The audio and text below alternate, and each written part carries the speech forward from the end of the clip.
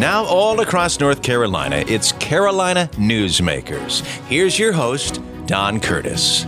Well, hello everybody. Welcome back to Carolina Newsmakers. And today we welcome Tom Campbell, who is the creator, the executive producer, and the moderator of NC Spin.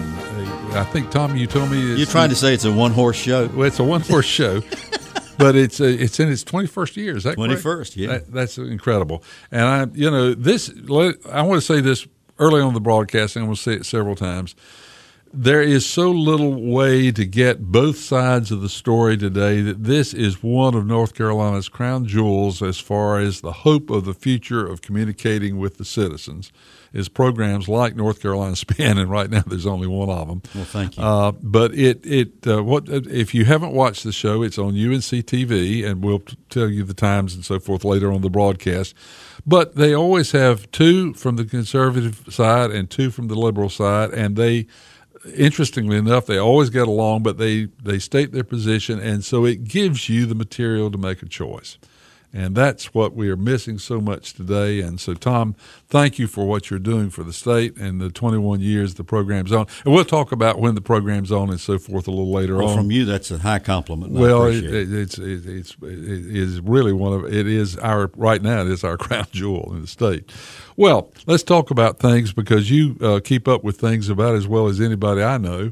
And right now, the General Assembly is wrestling with the budget. Let's talk about the budget for a while. Where is it, and what do you think is going to happen? Well, it's interesting because I've always thought about this budget process as kind of a dance. Now, in years past, it's been kind of a carefully orchestrated minuet. Right now, what's going on with the budgets in North Carolina is I can't tell whether it's a boogaloo or a do-si-do or a chicken dance. I mean, it's the wildest thing I've ever seen. What happened, for instance, this past week was just bizarre. In more than 50 years of covering politics in North Carolina, I've never seen anything like it. The House and the Senate each passed their own version of the budgets, as they normally do. They got together in a conference committee to iron out those differences, which they normally do. And then they came out Monday of this week and they said, we have reached a compromise, but we're not going to tell you what it is because we want Governor Cooper to make a counteroffer. Counteroffer to what? He didn't know what it was either. We want him to make a counteroffer. Well, that rested for about 24 hours. And then on Wednesday, they came back and told us what it was and said that the governor hadn't come to the table. Well, this is not really about the budget anymore. This has gotten to be a political game, and it is all being poised toward the 2020 elections. And unfortunately, the people of North Carolina are caught in the crosshairs of this horrible dance that we're going through right now, because people are going to be sacrificed. Teachers aren't going to get pay raises. State employees aren't going to get pay raises for a while. Some of the other vital issues that need to be done are not going to be done because of the fact we've got this contest going on between the governor and the legislature. Now, the big question to me is, can the legislature override Governor Cooper's veto? I don't think there is. I would almost be willing to bet everything I own that Governor Cooper is going to veto this budget when they finally pass it, as it is now in process to pass. So he's going to veto it, and the question is, do they have enough votes to be able to override that veto? They no longer have veto-proof majorities in either the House or the Senate, and I suspect the Senate might be able to round up enough votes to be able to overturn the veto. The House is a different matter altogether. What's going to be in play is all these sort of moderate to conservative Democrats in both the House and the Senate who are going to be lobbied very, very hard to go along with the budget. You don't want to keep your teachers from getting pay raises, do you? You don't want to keep your state employees from you don't want to keep, all of these things that are contained in the budget. And they're going to be trying very, very hard to get their votes. It was interesting to note in the initial budget vote that there were 3 or 4 Democrats in the Senate and 3 or 4 Democrats in the House who voted for the budget. Now, some of it was because, I believe, because of their political consciousness consciences and leanings, but some of it also is looking down the road. If you ever want to bring up a bill for reconsideration or changes after it is passed, you can't do it if you didn't vote for it in the first place. And I think we've got some placeholders in here who did that so that after this veto process is over with, they can make a motion to bring this back up to the floor. I've told you how to build a watch, but essentially, here's what I think is going to happen. I think the budget's going to be vetoed. I don't think they're going to have the votes to overturn it. I may be surprised by that, overturn the veto. So we're going to go into July with the start of a new fiscal year with no budget. However, unlike the federal process, we'll just keep spending at the levels that we were spending in the current budget. And so who knows when we might finally get a state budget passed. I have told legislative staffers to get the Halloween decorations out because they may be there then. Well, talking about vetoes, for a long time we've talked about line item vetoes, and wouldn't that be convenient now? Well, it would absolutely solve the problem. Yeah. Now, it is a ceding of power by the legislature to allow a governor to have line item veto, which is why they won't allow it. Well, and of course that's the whole basis of why we have three branches of government to begin with. But supposedly have three branches of government, yes. Well, it is interesting, and of course, the same thing is going on the federal level at the same time, because we've got the same sorts of discourse going on up there, and the same kind of partisanship. I've never, we've been around a long time, and I've never seen this much discourse. Would you have ever thought that we would have been in this kind of debacle? No. So far as government is concerned? I never would have. No. I mean, when the party in power will not listen to the other party at all, you've got a problem. And, of course, both parties have been guilty of this. This isn't And both it just happens to be the Republicans right now. Yeah. And the Democrats are doing their part to maintain it. They're not, throw sand in the gears. Yeah. I mean, it's just and this is the reason I think so many people are changing affiliations away from being a Republican or a Democrat. There are parts of both parties that most everybody sort of likes. And here's the really sad part about it, Don. People are just so disgusted and so fed up with it, they're just tuning it out. Yeah. They're not paying any attention at all, and they just say, I don't want nothing to do with it. Well, you can understand that, but that's not good for the welfare of the country. Well, the other thing we had, and I started off the program by talking about, a civil discussion of issues like happens on your radio program, television program, where you discuss, have Democrats and Republicans in a civil way discussing the issues. But the problem we have now is there is no such discussion, and of course we had a court decision this week that may affect all of this in some way because we had so many uncontested seats in the General Assembly last time. Yeah, we've got to fix this problem with redistricting. I think hopefully and by the way, as you said before, the Democrats were as guilty of this as the Republicans have been. I think they admit it. They do. However, I think the Republicans have raised it to an art form. But I hope that everybody realizes that we've spent so much money in legal fees. We've wasted so much time arguing over this redistricting situation. There's got to be a way of setting up some sort of an independent or impartial redistricting process so that we don't keep running into this same situation over and over again. And I want to go back to a time where we put people on the ballot, Republicans, Democrats, Independents, and trust the voters enough to be able to say, I like this person's ideas better than this person's ideas, regardless of which party they belong to.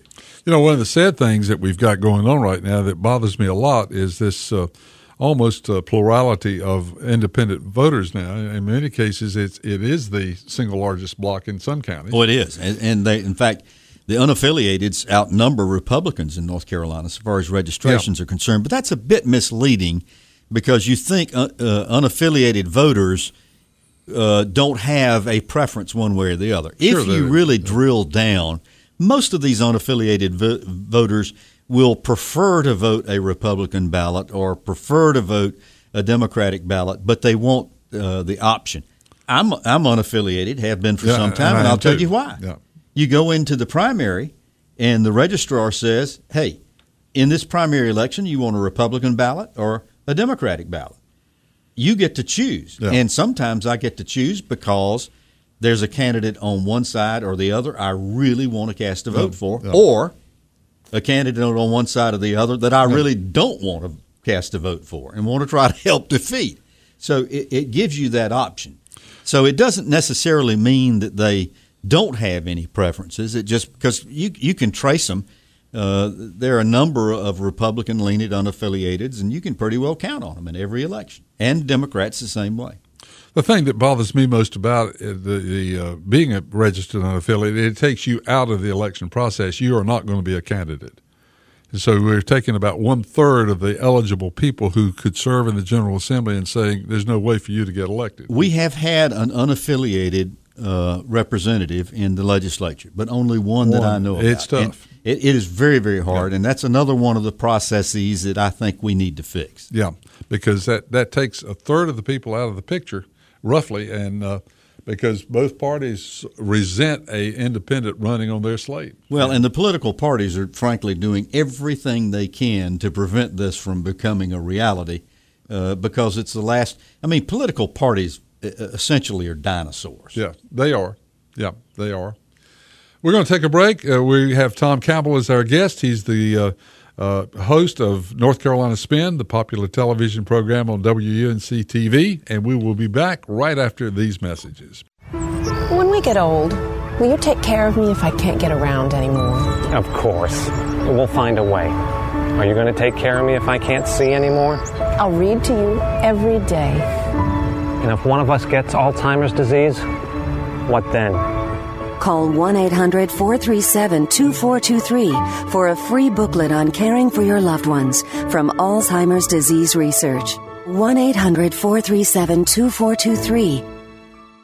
The entire world watched. It's one small step for man, one giant leap for mankind. And humanity saw that the sky was not the limit. Achievement, pass it on, from the Foundation for a Better Life. We continue with Carolina Newsmakers. Here's Don Curtis. We're back on Carolina Newsmakers. Tom Campbell is our guest. He's the moderator of NC Spin, which is on WUNC TV several times a week, but the first broadcast is when, Tom? Friday nights at 7:30. One of the things we like about being on UNC TV, there are a lot of things we like about it, but being on UNC TV, we tape on Fridays. So whereas before we'd tape a show on Wednesday and it aired on Sunday, and there were several days of delay in which news may have occurred and we might get caught with our pants down, so to speak. When you tape on Friday at lunchtime and the show airs Friday night, it's about as fresh as television can get. So it's Friday night at 7:30. We do a replay of it Sundays at 12:30. And then in addition to that, it's on the North Carolina channel, which most people get through their cable, Spectrum and other cable systems. Friday night at 10 o'clock, Saturday afternoon at 4:30, and Sunday morning at 10 a.m. And, of course, you can always stream it if you wish from our website, ncspin.com, on Friday afternoon after 5 o'clock. Well, it is a great way to hear an honest discussion of issues facing the state and the nation, for that matter, and it's one of the few opportunities we have in the state right now to get a balanced look at the news, and we appreciate all that you're doing in that regard. Well, thank you. I appreciate that. So let's look at let's talk about the University of North Carolina and the Board of Governors, which They seemingly stay in the news all the time these days. Our mutual friend, longtime mutual friend, my mentor, I think he was one of yours too, Bill Friday, has got to be rolling over in his grave right now. He warned us about the problems of this process with the university's governance system. This was historically, for just a second if I can go back, when Bob Scott was trying to put together the consolidated university system, which, by the way, had a fair amount of opposition at the time. And he was going to bring all these disparate universities and all of these schools together. The question became, how are we going to choose the governance? prior to that time, the three universities, State, Carolina, and what was then Women's College, had 100 people on their board. And people would say to Bill, how in the world do you operate with 100 people? He said, it's not 100 people, it's the 100 people in North Carolina. When these folks get together to make a decision about what they want to have happen, it happens. Well, Scott, in order to get this thing through, said to the legislature, if you will pass this consolidated, I'll let you name the Board of Governors. Well, this was a bad process from the beginning because it allowed them to politicize who's going to be on the Board of Governors.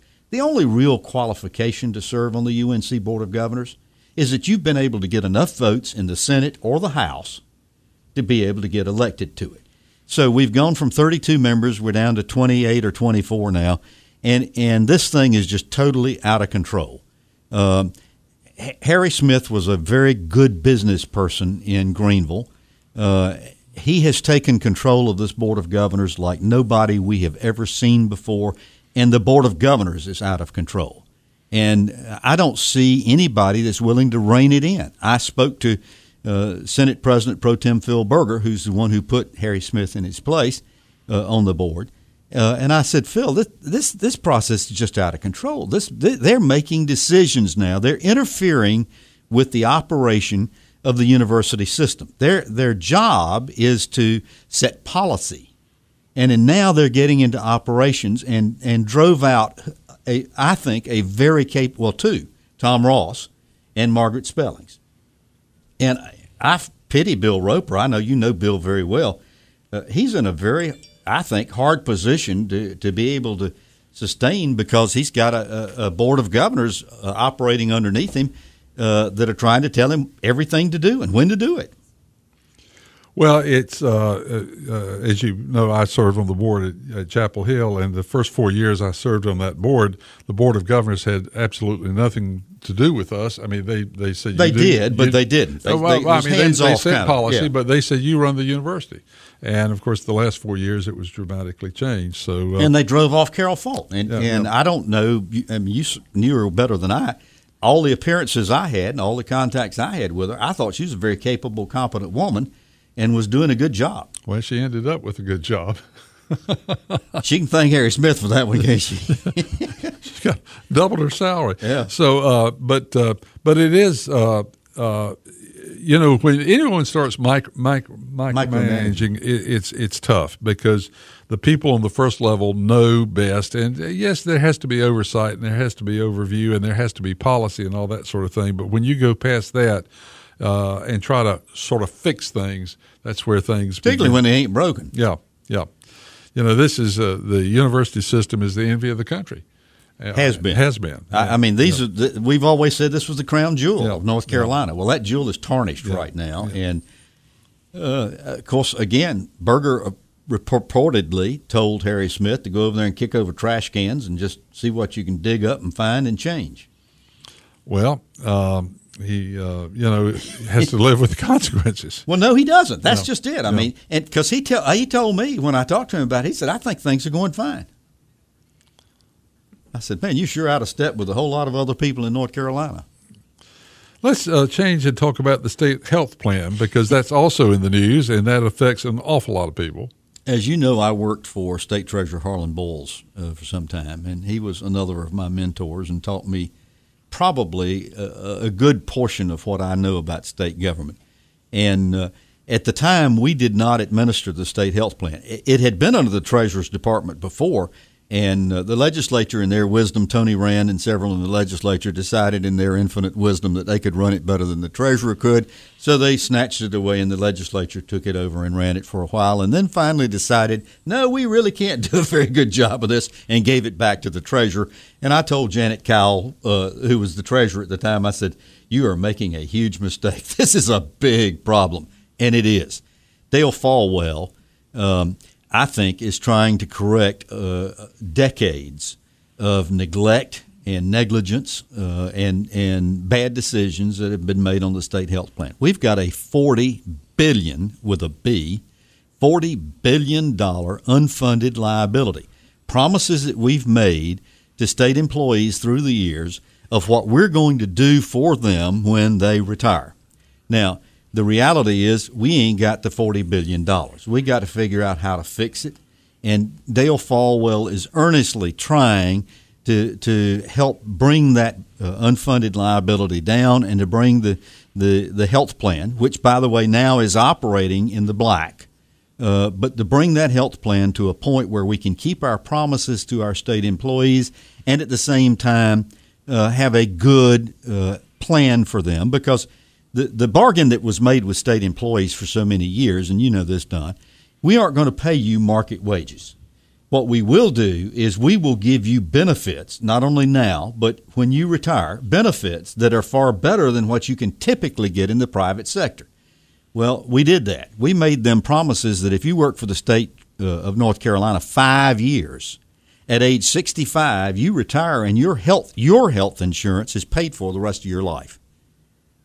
Who thought that was something that could be done? But it was a promise that we made. General Motors made, by the way, that same kind of promise. Yeah. Brought them into bankruptcy, but that this was an untenable promise. Well, we've tried rolling that back and stepping it back, and the reality is it is a more realistic kind of promise that we're making now, particularly on health care. But we've got this $40 billion that we're going to have to deal with, and Dale Folwell is trying his best to try to not only bring in the cost of health care, which is a major issue in all of the United States, and at the same time get this to the point where we start whittling away a little bit of that $40 billion. This latest plan that he's come up with, and by the way, his request to the health insurance companies and to the care providers in North Carolina was, tell us what you're charging for this stuff. I mean, where else in America do you go where you go in to see somebody, you have no idea in the world what it's going to cost you? You have no idea in the world what your insurance is going to pay. You just go in and you blindly trust that they're going to do what is the right thing and charge you reasonable rates. Folwell says, tell us what you're charging. Well, they won't do that. And part of the reason why they won't do that is because of the fact they're charging you one thing because you've got one kind of health insurance plan. They're charging me another one. And by the way, if you're uninsured, the charge you're getting there is totally different from what, and then Medicare and Medicaid step into it. It is evidence of the problems we've got in health care in this country, in that we don't have a private system. We don't have a public system. We've got a public-private system, and we have evidences right now of the worst of both. Folwell's trying to fix that. The hospitals aren't going along with it. What he said to them, in essence, is, you won't tell me what you're charging. I'm going to tell you what we're going to pay. Well, that sounds pretty reasonable, doesn't it? Yeah. They don't think so. The doctors and the hospitals are not signing on to that. They're not particularly thrilled with that idea. They're at a Mexican standoff right now, and it's going to be interesting to see how this turns out. If I'm going to bet, I bet that Folwell is either going to win this or he's going to go down in blazes in 2020. Well, he is a hard worker.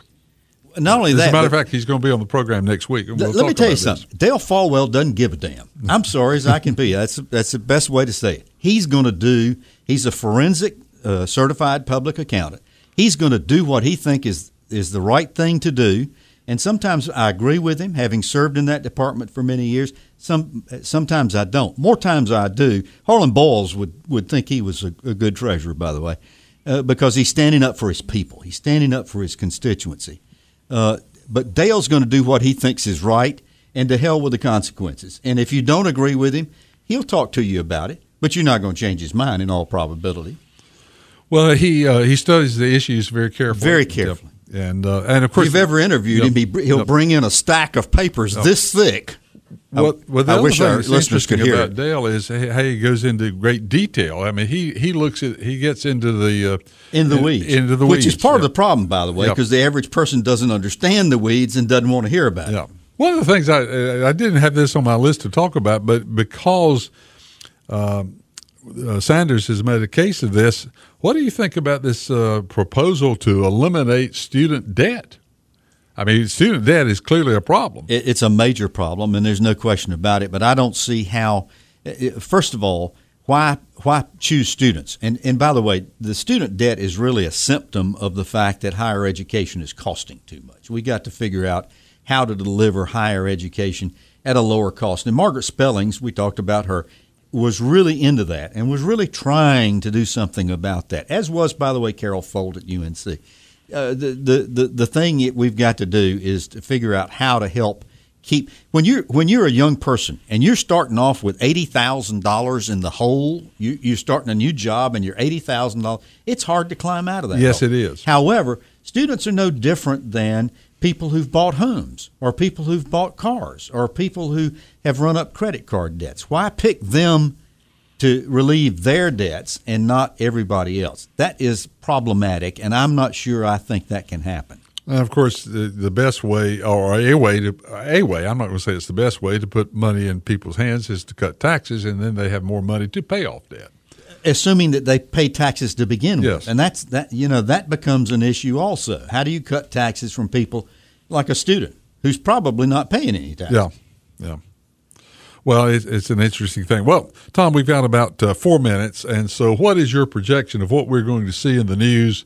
Let's take the state level first in the next 60 days. Well, I think the budget is going to be big news in North Carolina. This redistricting decision that we've talked about, I think, is going to reverberate. I'm not sure. It's really going to toss it back to the legislature and to the partisans as to what are we going to do about having politicians who are chosen by the people and not politicians who choose their own electorate. And that's a big issue in North Carolina, and it's definitely one we've got to fix, because as long as we've got a situation in which, for instance, if you run in the city of Raleigh as a Republican, your chances of winning are just not very good because of the fact that it's largely a Democratic plurality now in Raleigh and Wake County. On the other hand, if you're out in Pitt County and you're a Democrat, you don't stand much of a chance. I'd like to see this again become a time when the party was less important and the person's, what they stood for, what their platforms were, became an issue. I'm not sure I see that changing anytime soon. I think that the political climate in North Carolina, I don't see it getting any better anytime soon, and that's sad to me. I think we're still going to be having the fights between Governor Cooper and the Republican legislature. I think Trump is going to be a very big influence on how things go in this state over the next few months. I've never seen anybody who frankly, just polarized people so much. Well, you've sort of left me with an awkward amount of time because I don't have enough time to give you a question that you have time to answer. So let me just thank Tom Campbell, who is the producer of NC Spin, and I want to. My plug for your program is not shameless; it's honest. It's one of North Carolina's real opportunities to find out about the real facts and the issues of the state, and it's on UNC TV. You can find out more about it by going to ncspin.com. That's Tom's website, or UNC TV. Can I say something in closing? You and I have been friends for a long time. I admire you. I appreciate you, and thank you for what you continue to do for our state. Well, you're kind to say that. Our program has been produced by Jason Kong, who will have another interesting, as a matter of fact, I think it's going to be Dale Falwell next week, and we will look forward to having you with us at that time. So the next week on the same group of stations all across North Carolina. By the way, you can hear a repeat of this broadcast by going to carolinanewsmakers.com. We'll have you back next week. Have a good week, everybody. Carolina Newsmakers is a production of NCN and is heard each week on a network of North Carolina's leading radio stations. To hear a repeat of this broadcast, go to carolinanewsmakers.com. Carolina Newsmakers is produced by Jason Kong. Network engineer is Alan Sherrill. I'm Scott Fitzgerald, inviting you to join us again next week, same time, for Carolina Newsmakers.